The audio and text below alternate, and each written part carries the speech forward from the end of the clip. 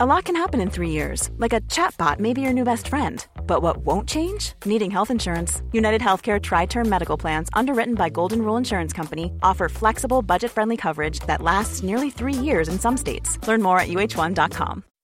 When you make decisions for your company, you look for the no-brainers. If you have a lot of mailing to do, Stamps.com is the ultimate no-brainer. Use the Stamps.com mobile app to mail everything you need to keep your business running with up to 89% off USPS and UPS. Make the same no-brainer decision as over 1 million other businesses with Stamps.com. Use code PROGRAM for a special offer. That's Stamps.com, code PROGRAM. This episode of Canada Land is brought to you by Douglas, a mattress that is trusted by more than 200,000 Canadians from coast to coast to coast. It's a great mattress at a very reasonable price point. Comes with a 20-year warranty and a great deal for our listeners. Douglas is giving you a free sleep bundle with each mattress purchase. Get the sheets, pillows, mattress, and pillow protectors free with your Douglas purchase today. Visit douglas.ca/Canadaland to claim this offer. That is douglas.ca/Canadaland. Hey, I need you to pay close attention to this message. It is not an ad. This is about Canadaland, and this is about you. You need to know that the news crisis is about to get a lot worse. You've heard about the layoffs. We're about to have news closures, and it's very likely that we're going to be seeing the defunding of the CBC. Where are you going to get your information from? What can you do about this? You can support Canadaland. We need you to.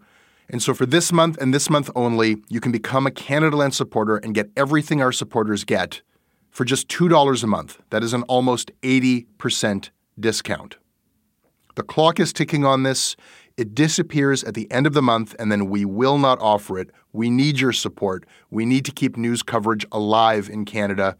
Go right now to canadaland.com/join. And thank you.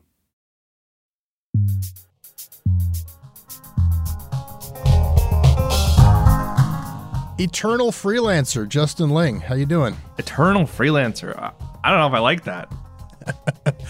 I'm not doing good. I feel like poo. I got a vaccine shot yesterday. Did you? I can't wait to get mine. Unfortunately, I'm not old enough. Hang in there. You'll make it. Welcome to Shortcuts. Always happy to be here. Justin, today on the show, you have never been more depressed about the state of the government in Canada, and I am here to help you work through those feelings. Yeah. Also, the fallout continues from honorable member Willie Amos's Jeffrey Toobin moment. What can one MP's exposed wang teach us about responsible journalism? It sucks. And about ourselves.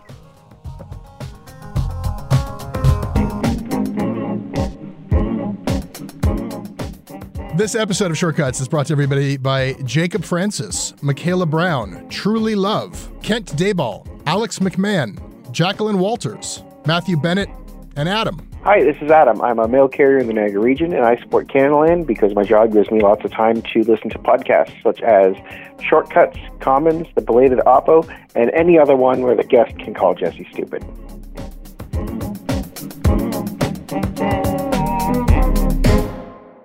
Premier Doug Ford defending his government, deflecting blame. The restrictions that were announced in Ontario Friday prompted angry reactions from doctors across the province, including the government's own advisors. Calls for Doug Ford to resign grow. Ontario, BC, and Alberta. There is talk in all of them of tighter restrictions. Never in modern times has Canada faced a challenge like this.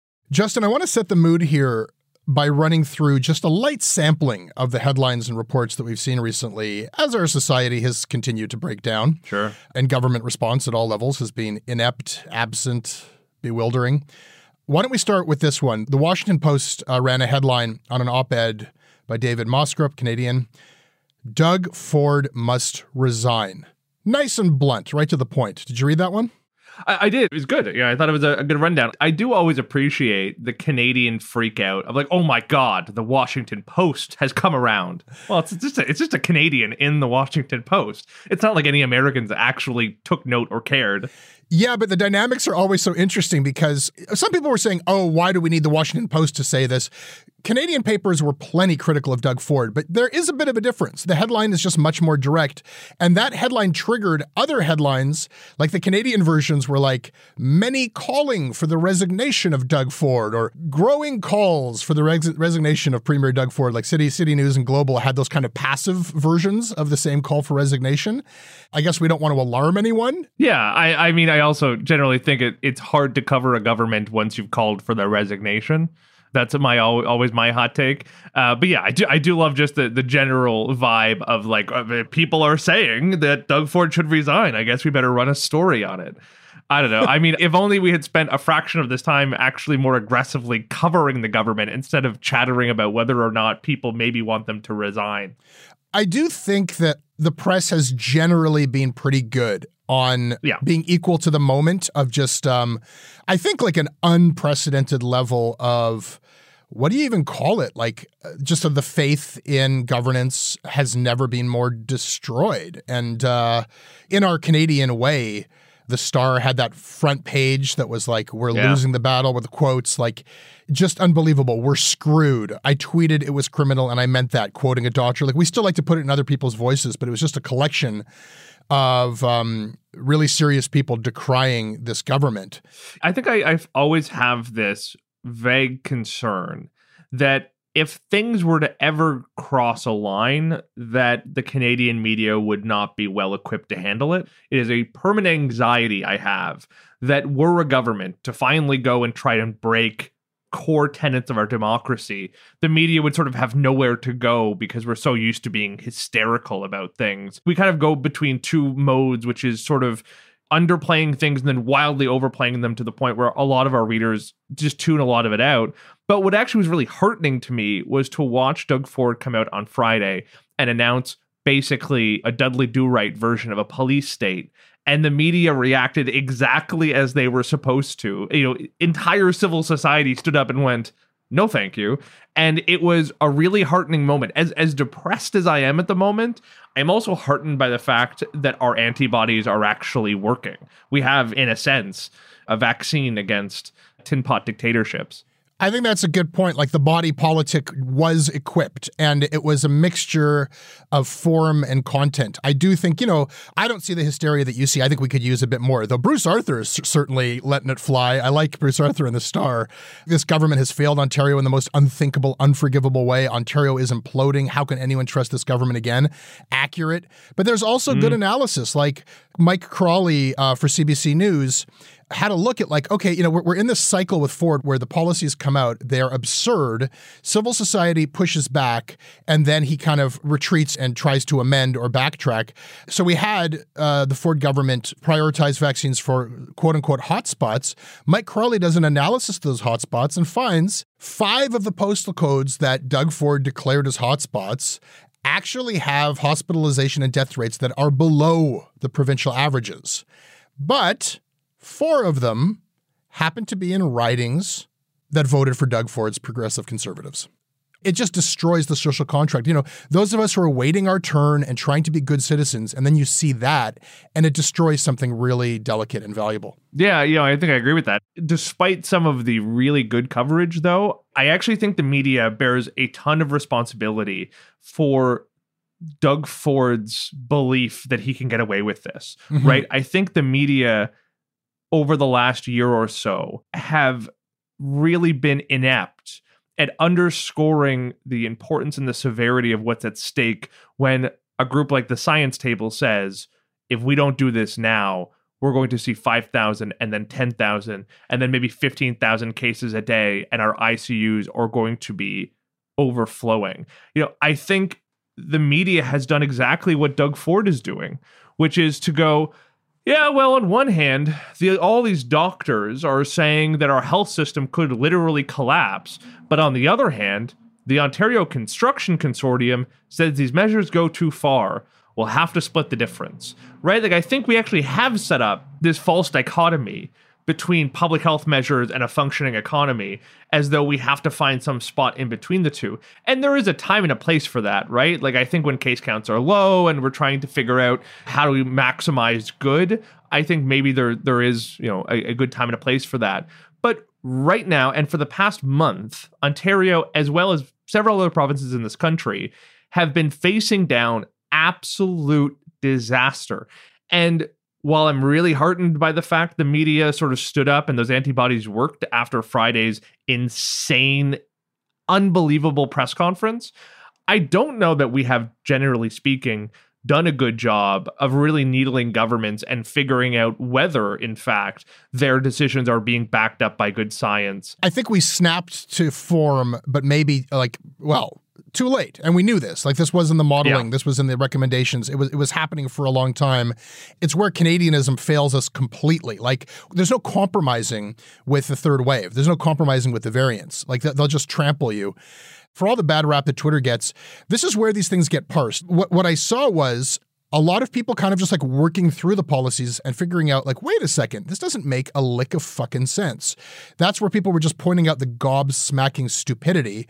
I read somebody saying wait a second. So I can go into a place of worship where I can be indoors with 9 other people from 9 other households, but I can't go outdoors wearing masks with 3 other people from 3 other households. Yeah. And I saw you on Twitter looking into wait a second, what are the workplace safety rules? Yeah, I mean, this was really frustrating. I kind of jump in and out of covering these things. I am not a dedicated, Ontario government watcher, but just to go through these regulations and notice, the government of Ontario says that if you are at a workplace that is not accessible to the public, so maybe a warehouse, a construction site, many, many, many workplaces where we've seen outbreaks, you do not have to wear a mask indoors if you can maintain 2 meters of physical distancing. 2 meters of distance indoors without a mask. That's actually the rules. Yeah, so that makes a ton of sense if you believe that COVID-19 is spread by droplets that fly out of your mouth and, licking each other's eyeballs is the main form of transmission. It makes 0 sense if you acknowledge the likely reality that most COVID-19 transmission comes from aerosolized and airborne copies of the virus. If you believe that, then this no mask, 2 meters distant thing is insane. It is dangerous. And the Ford government has announced more inspectors going into workplaces. If they're enforcing that standard, then it makes no fucking difference. There's no utility in enforcing a standard that is dangerous and that is going to basically enable more workplace outbreaks. And we know that the transmission of the virus is in large part, if not, majority driven by workplace outbreaks, though you'd never know that from listening to this government. And that's the problem with these rollbacks. And when Ford says, okay, you got me, I capitulate, we'll send some inspectors to workplaces, or, oh, I'm sorry about those instructions to the cops. Forget about that. You've already introduced so much confusion. And, the cops, even when the cops were saying, we're not going to enforce these new carding powers, we're not going to use them, Hamilton is saying, we're not going to use them, unless we really feel like it. Yeah. And today I'm seeing a clip of this big pot-bellied cop just smacking a kid off a scooter. I spoke to that kid's mom, and what's actually really interesting about that is that those were OPP officers, so they were going to enforce whatever, marching orders they were given by Doug Ford. But what's really telling is that the cops were basically enforcing a version of the new walked back measures. The cops were wandering around asking for ID and asking why they weren't wearing masks. They weren't doing the arbitrary stops. They were doing basically a version of these less bad, updated, softer, kinder, gentler measures. They were going around asking kids for their ID, harassing them for not being physically distanced and for not wearing masks, even though they were outside. And then ultimately that led to a cop shoving a kid onto the ground, which is, assault of a 12-year-old by a grown man, which is, can I just say, not great. It's not great. And then, with this shambolic rollout of okay, we're going to get this to 40 plus people, we're going to get this to hot zones, and nobody can actually connect with a fucking vaccine. And so a Twitter account pops up. I mean, God bless them. And next time I hear people trash Twitter, Vaccine Hunters Canada, just there's vaccines sitting on the shelf, some of it's getting thrown out. Let's get people connected with vaccine. That's great. It's great that we're doing that for each other. Why the hell is that necessary? It's almost like you could look at this isn't it great that we're all pooling together and and volunteering and helping each other. But you also get the sense of what it must feel like to live in a completely failed Soviet state where, neighbors have to help neighbors. There's also a certain amount of snooping and going on and recrimination and, people who have the time and the means to find little loopholes benefit. Watching as the wealthiest people in society found ways to get vaccines before the people who needed it the most was super gross. Watching this hotspot rollout, I think, has underscored the depths to which this government is incapable of doing anything well. I'm not being hyperbolic here, and I know people are going to sit at home saying, oh, well, you're so mean to the conservatives. This is not even a conservative thing. This is a basic, are you capable of governing effectively thing? And Doug Ford is not. I've been writing about a whole bunch of the vaccine infrastructure piece, right? And it has become abundantly clear that Doug Ford has no clue what he's doing. Go back to the start of the pandemic, and the Ford government did something kind of clever, which is that they built out a new dashboard for their provincial, IT systems that were supposed to enable more effective and efficient rollout of the vaccine. That was somewhat smart. But also, they decided not to test it until the middle of March, when all of this was already rolling out. And of course, once they finally rolled it out, it crashed immediately and has been a disaster. Rather than try to enable any sort of centralized booking that could be more efficient, they basically said, okay, well, whatever. The municipalities and the drugstores and the hospitals and the health authorities, they'll figure it out. So now you have this kind of myriad of different booking systems, some of which are working, some of which are not. Ford decided he was going to address the third wave by rolling out vaccines to these hotspots, but it became abundantly clear for anybody who was looking to what he was actually saying that he was not sending even remotely enough to actually vaccinate people in those communities. He was sending one dose for every 10 people who needed it or whatever. And obviously, you spend a lot of time and energy and money setting up those pop-up sites only to close them down because they've used up their tiny pittance of doses that they were given. This was entirely for show. And I was reporting out over the last few days the advice the Science Table was giving this government that they were summarily ignoring. And it was conveyed to me the Science Table had said to the Ford government, you need to allocate half of your vaccine doses to these hotspot neighborhoods and to frontline workers, or else this is going to keep getting worse. Well, the Ford government went, oh, we'll do maybe 20%, 25%, and that'll be good enough. And I got on the phone with somebody from the premier's office, and the conversation, went with me going, well, they said 50%, you did 25. Why? And that person goes, well, if we had done 50, they would have said 75%. So what are you going to do? Which I think just totally underscores the arrogance, the incompetent arrogance of this government, which is that they know better. They know better than everybody. Screw all them eggheads at the Science Table, the ones that are supposed to be advising the government's, entire public health strategy. Those friggin' scientists don't know what they're talking about. We're government. We know best. Fundamentally, I have lost any shred of faith that this government is capable of managing basically any facet of this pandemic. And if Ontario gets through this in one piece, it will be a combination of luck, the perseverance of individuals who have basically, detached from their government, and the very, very wonderful and capable frontline doctors and regional municipalities who have basically stepped up where the government has completely collapsed. All heap scorn on this government, but there is a purposeful tactic, and it's the same one that Premier Horgan is employing in BC, which is patronizingly blame individuals, target the youth. That's why this is happening. It's because people aren't staying home. It's because they're going out. And what you do then is you set citizen against citizen. You set cops against citizens. It's our fault, and it is a purposeful, willful strategy to keep the blame off of these premiers. Yeah. There's one thing I do want to say, and it's one thing that has been sticking with me, and I think actually says a lot about our national media. And it's something that actually someone from the Premier's office told me. They basically went, our measures in Ontario aren't all that different than what Quebec is doing, than what Manitoba or Saskatchewan or Alberta is doing. They're similar to BC, but yet we're getting all this blame.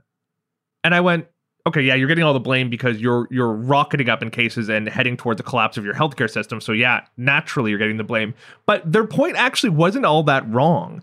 I mean, several provinces have adopted policies that are so antithetical to the science that it boggles my mind that they can get away with this and that the coverage has been so tepid. Manitoba reopened churches and let people congregate with their masks off. Alberta has consistently pushed to reopen gyms. Quebec did as well. Saw an explosion of some 600 cases in Quebec City from one gym alone. Kept them open for about 3 weeks before having to reclose them. And where is the outcry for that? The Quebec government has instituted a curfew. There is a curfew in this fucking country, and we seem sort of meh, like the shredding of civil liberties just to paper over the rank incompetence of our governments should make us very angry. Well, look, Quebec is where people did take to the streets. You're speaking to us from Montreal. That's where there were, I don't know, protests, riots. Yeah, and some of them are crazy anti-maskers and are horrible people. But there was also a lot of reasonable folks in that crowd who were just frustrated at the state of things. And the media has been enablers of François Legault from the get-go. I mean, La Presse, Le Journal de Montréal, a bunch of these people, even the Gazette at times, have basically cheered on his crazy attack on civil liberties and have failed to actually keep him accountable, have failed to go after the fact that he's also enforcing bans on outdoor gatherings and mask mandates for outdoor gatherings, even though they have no evidence to support the idea that outdoor gatherings are leading even a fraction of cases. The media has been compliant, and it is really tough to watch. We're now in the third wave, and this incompetence is killing people, and they are putting the blame on us, and the media is allowing it. How is the federal government going unscathed here? How are they getting off the hook? That doesn't seem right. So there's two things. One is we have a division of powers in this country, right? The federal government isn't responsible. Oh, come on. No, hang on. The federal government is not responsible for our health system on the front lines. I mean, that is a fact. It is very hard to yell at the federal government for the fact that gyms have reopened in Quebec or that people can congregate without their masks in workplaces in Ontario. That's not the federal government's job. The flip side, what did the government actually fuck up? Obviously, the hotel quarantine system has been omni-shambles, and it feels like we had a week of bad press about that, then everyone fucking forgot about it, which is unbelievable. It is almost mind-bending to see that a government can't even run a goddamn hotel properly. Isn't that just the least of it? I mean, I'm just talking about a vacuum of leadership. Like, we can talk about whose job is what, but do we have a prime minister? Who's in charge here? Well, this also strikes me as just like the core of Canadian whataboutism. Well, yeah, the provinces are doing a bad job, but what about the federal government? They must be doing bad too. Everyone's bad. We have a federated system with a significant division of powers, especially around health. We have a ton of vaccines. We are doing relatively well. We're not America. We don't have a massive biopharma sector here that can be stood up immediately. I have a lot of criticisms of, the fact that we didn't go to companies that are already on the ground who can make vaccines. But the reality is a quarter of the country is vaccinated in the first 4 months of the year. That is a massive success. I cannot wrap my head around how quickly we've done this. It could have been faster. It could have been slightly better, but this is pretty fucking good. Somehow the JT apologist always rears its head in our conversations. I mean, the reality is we're doing better than basically every country in Europe, save the UK. Who's whatabouting now? I'll take solace wherever I can find it right now. It is absolutely a miracle that I sit here feeling miserable because I had a vaccine yesterday, and for that I'm thankful. Justin, in my perpetual rage, it's possible that I could overlook things that require attention. I'm going to duly note something here. Big news out of your province, out of Quebec, that I'm just starting to look at, which is the province's Superior Court upheld most of Canada's most racist law, Bill 21. I don't know what to think about this. One news source, the Canadian Press, the headline is Quebec Court upholds most of province's secularism law. And then the Gazette says, breaking, Quebec Superior Court strikes down parts of Bill 21. I think everybody was watching to see if this thing would survive a charter challenge, and this went a typical Canadian way, which is like, it sort of survived, a little bit of it didn't. And depending on whether you're an optimist or pessimist, you could see the glass is half racist or half anti-racist. I don't know. In any event, I just want to note that this happened. I know that our French media correspondent, Amélie Nicolas, is deep in the judgment itself and also looking at how it's getting covered in Quebec. I'm looking forward to chatting with her about that soon. But this is a thing that happened. It's so frustrating. I mean, this story, I remember the last election, after one of the debates, going up and asking every single one of the party leaders, will you not find a spine and do something about this horrible racist law? Or are you just fine living in a country where we have one set of laws for Muslim women and a different set of laws kind of for everybody else. And the rank cowardice coming from every single one of those leaders was, to say the least, frustrating. It is really sad that we've actually left this to the courts. I mean, the Quebec government basically baked in the notwithstanding clause to shield it from constitutional challenge. I mean, this is a bill that's going to require actual political courage to defeat. The courts probably won't be able to get rid of the whole damn thing. This is kind of why you're seeing a little carve out for the English School Board and a little carve out for the National Assembly. So, now the standard is going to be that English speakers can wear hijabs and kippas and crucifixes, as can members of the National Assembly. But if you're in a French school or, in any other place in society that Bill 21 covers, tough shit. Duly noted. Justin, what have you? I think in the chaos of the last couple of weeks, we've let slide an actually really important thing that's happening right now, which is that the House of Commons is debating a piece of legislation that will effectively criminalize conversion therapy. This is a pretty significant piece of legislation. We are going to be one of the first countries to do this on a national level. And I think the opposition to it has underscored the degree to which the official opposition of this country, the Conservative Party, is still at war with itself and still contains some serious nut jobs. Just this past week, the Parliamentary Secretary to the Minister of Foreign Affairs, Rob Oliphant, who is himself openly gay, got up in the House of Commons to basically, talk in support of this law. It is harmful prejudice, homophobia, transphobia, indeed all forms of discrimination that needs to be changed and converted.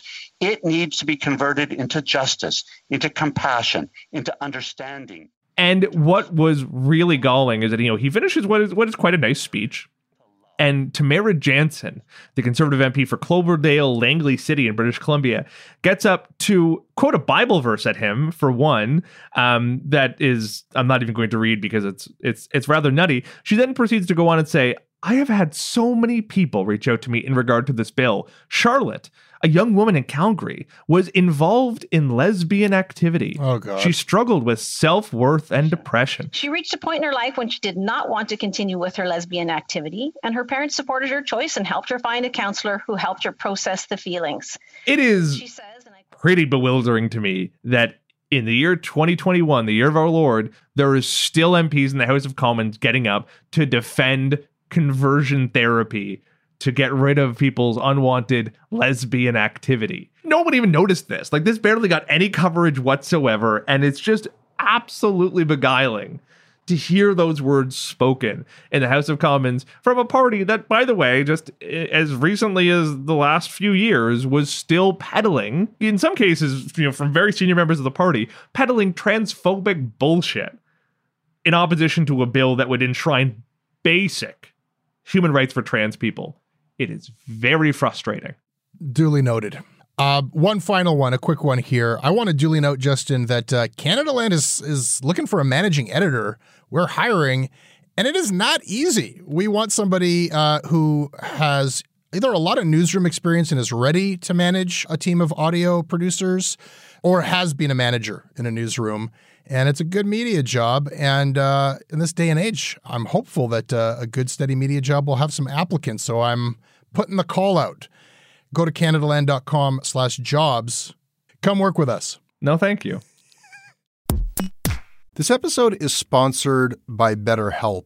It's amazing the things that we tell ourselves to talk ourselves out of getting help. Anybody who's actually gotten help knows that the process of getting things off your chest, of taking your stressors, your problems, and just not letting them be bottled up, working through just conveying them to somebody, half of the battle is just doing that. You unburden yourself. And you know what? If you have a real mental health professional, no, they don't have magic bullets or magic words that make it all go away. But often they can help you see things a little bit differently and guide you to strategies or tools or to a new perspective that actually does help. As the largest online therapy provider in the world, BetterHelp can provide access to mental health professionals with a wide variety of expertise in mental health. Because you listen to this podcast, you get 10% off of your first month at betterhelp.com/Canadaland. That's betterhelp.com/Canadaland. This episode is brought to you by Douglas, a mattress trusted by more than 200,000 Canadians from coast to coast to coast. Trust is important. There are a lot of mattress lies out there, a lot of mattress liars. And I didn't intend the pun, but it occurred to me that there is one as I was saying those words. Listen, I am not lying to you. I have experienced the Douglas mattress. It is an exceptional mattress at a surprisingly affordable price point. It is a mattress that sleeps cool, doesn't have that weird thing in the summer where the mattress gets like an oven. It's a very good product. It's delivered to your house in a box. You don't have to go to a big mattress store. It is a medium firm mattress, which is what Canadians prefer, and it comes with a 365-night trial and a 20-year warranty. What more can I tell you? Douglas is giving our listeners a free sleep bundle with each mattress purchase. Get the sheets, pillows, mattress, and pillow protectors free with your Douglas purchase today. Visit douglas.ca/Canadaland to claim this offer. Justin, can I get serious for a moment? Yes. So here's what happened. A question period, our MPs are on Zoom. And there are dress rules. There's a dress code for Zoom. The way that the system is rigged up, the parliamentary video system, the way it's configured, the only people who could see each MP's video feed were other MPs or parliamentary staff. Okay? That's where these images were getting sent to. And so that meant that while the meeting was open to the public, the actual video streams, which captured something, that was only visible to a small group of people. And somebody in that group of people took a screenshot, and what they took a screenshot of was a naked dude. Yeah. Liberal MP from Quebec, William Amos. The honorable member had his photograph distributed by someone to a number of journalists. Quick update. Yesterday in the House of Commons, Bloc Québécois MP Sébastien Lemire revealed himself as the screenshot taker of the almost dick pic of Liberal MP Will Amos. I want to apologize, he said in French, to the House for breaking the rules when taking a picture of a colleague. He also apologized to Amos personally and to Amos's family. I believe that the first journalist to post this was Brian Lilly. Brian Lilly of the Toronto Sun had it out a little bit before Christopher Nardi of the National Post. And Justin, you know me, I usually applaud any petty humiliation of an elected official. And my immediate response to this was just like, oh, that's just a moment of shameful joy in an otherwise dark day. William Amos was quick to tweet, I made a really unfortunate mistake today, and obviously I'm embarrassed by it. My camera was accidentally left on as I changed into work clothes after going for a jog. Could happen to anybody. I sincerely apologize to all of my colleagues in the House. It was an honest mistake, and it won't happen again. Anyhow, I was just happy to laugh at this person's misfortune until Chris Parsons, who's a researcher with the Citizen Lab, who's been on this show before, he brought my attention to an aspect of this that I wouldn't have otherwise thought about. He tweeted, I'm very excited to see which member of parliament or which political party goes to the Canadian public and explains how their non-consensual sharing of an intimate image is not a violation of the Criminal Code of Canada. This is absolutely gross and reprehensible behavior and should be disciplined. And he followed up with a really thoughtful post called On the Non-Consensual Sharing of Intimate Images of Men. Justin, I've covered these cases of like, in a different context, somebody comes into possession of a nude picture of somebody and shares it without the consent of that person publicly. And in almost every other instance I could think of, if it was a picture of a woman, if it was a picture of a trans person, if it was a picture, of course, of a minor, but really any other instance, the law is pretty clear that that's a criminal code violation. And the sense of ethics around that is like, that is a hostile, aggressive, abusive thing to do. But somehow because it's a guy, and I guess maybe because he's like fit, I kind of like locked into this like, oh, it's okay to laugh at this guy. Yeah, I mean, I think there's a couple defenses. I mean, the fact that he's naked, but at least, covering himself strategically bodes well for the fact that, while this is embarrassing, at the very least, his honorable member is not actually out in the world. That is a saving grace. I think at a certain point, a lot of the coverage was not so much of member naked in the House of Commons live stream. It was people on Twitter are talking about this picture, which is, often our bullshit way to back into an unethical story. And that's about the length of my defenses for it. I think it's gross. Like, I don't think it was wise of any of us to run this story. I think if you had to kidnap one of the journalists who wrote the story and tie them to a chair and interrogate them on what the reasoning behind publishing it was, I'm not sure anyone could give you a good answer. There's no public policy angle to it. There's no hypocrisy to it. And there's truth to what his defense is. If you look at the picture, you can see on the bottom left of his little screen, it says connecting to audio, which means that he had just joined the call but had not fully logged into the Zoom meeting. It was not a Jeffrey Toobin moment. He was literally getting changed in his office. And at a certain point, our constant Zoom-based lives now shred every level of privacy. I don't think anyone would say there's something inherently bad about getting changed in your office, so long as, you tell your staff or lock the doors or whatever. So why are we up in arms about it? Because we forced him to have all of his meetings in his office. I mean, that is inherently unfair. It's unfair to him. It's unfair to every single person who has to spend their lives in their bedroom sitting in front of a computer with a camera on all the time now. This life sucks. I think we can all agree this is garbage. And I feel for the guy. I mean, I don't think it's fair to him that we had a day of national news coverage. I can try to kind of force a journalistic defense of this. There were rules about dress codes and this was semi-public and he's an elected official and this demonstrates bad judgment on his part and people have a right to know. No, it doesn't. I can't get there either. I can't get to the point where where there's actually a legitimate public interest. But there's also a journalistic process question here. I know, and I checked with Chris Nardi, what was the motivation for whoever screen grabbed this and shared this with Chris 100%. Nardi was obviously to score a really cheap point against a political rival. So we make decisions about whether or not to give people anonymity when they share stuff with us. And Chris Nardi confirmed to me that he knew the identity of the person sharing this, and that person's identity was not disclosed. So that tells us that confidentiality was provided. And I'm like, what is the justification? We give people anonymity if they could lose their job or, if there might be violent repercussions. There's all kinds of instances where we give people confidentiality. Would you give a source confidentiality in an instance like this? I mean, I wouldn't publish it, so it wouldn't really be material, but I've been thinking about this increasingly over the last little while. I am very expansive in how I use anonymity. I want to give my sources a lot of latitude to give me the unvarnished truth without having to worry about their name getting published and therefore their boss breathing down their neck. But at the same time, I also think it's really crucial that even if you don't use their name, you do tell the reader what their motivation is here, right? I've been increasingly seeing voices show up in the paper or online or whatever where there just doesn't seem to be a connection between why they're saying what they're saying and who they are, right? I think it's really important that we tell readers, why this person is publishing this image or defending the government in this way. I don't think it's okay that we give them this sort of disembodied voice role. I want to know, was that a staffer? Was that another MP? Yeah. What party were they in? Why did they do this? Were they male? Were they female?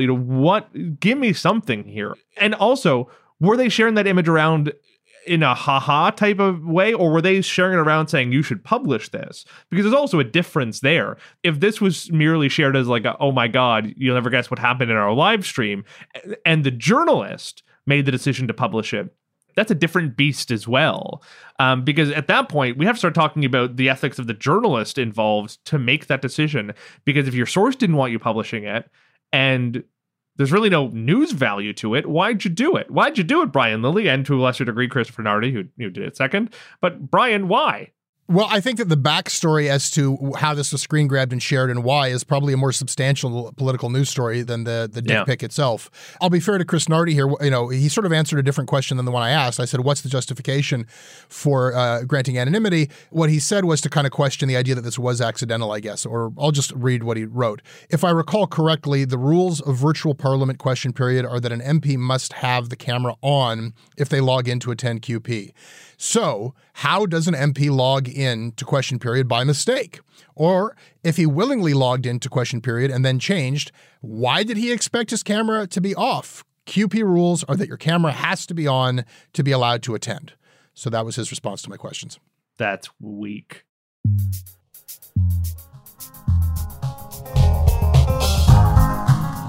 That's Shortcuts. Thanks, Justin. I didn't say anything bad about the Liberal Party this entire time, and now I feel like I'm in the tank. I feel that way too. You can email you. You can email me about the show at jesse@canadaland.com. I read everything that you send. We're on Twitter at Canadaland. Justin Ling, where can people find you? I don't know. Just don't find.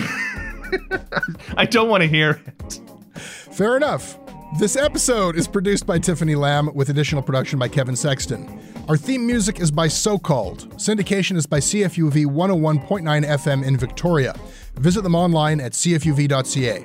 If you like what we do and you want to receive ad-free versions of all the podcasts on this network, we rely on your support. Please give it to us by hitting the link in the show notes or just go to canadaland.com/join.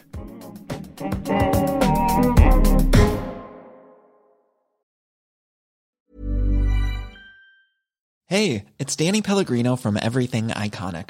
Ready to upgrade your style game without blowing your budget? Check out Quince. They've got all the good stuff, shirts and polos, activewear, and fine leather goods, all at 50 to 80% less than other high-end brands. And the best part? They're all about safe, ethical, and responsible manufacturing. Get that luxury vibe without the luxury price tag. Hit up quince.com/upgrade for free shipping and 365-day returns on your next order. That's quince.com/upgrade. When you make decisions for your company, you look for the no-brainers. If you have a lot of mailing to do, Stamps.com is the ultimate no-brainer. Use the Stamps.com mobile app to mail everything you need to keep your business running with up to 89% off USPS and UPS. Make the same no-brainer decision as over 1 million other businesses with Stamps.com. Use code PROGRAM for a special offer. That's Stamps.com, code PROGRAM.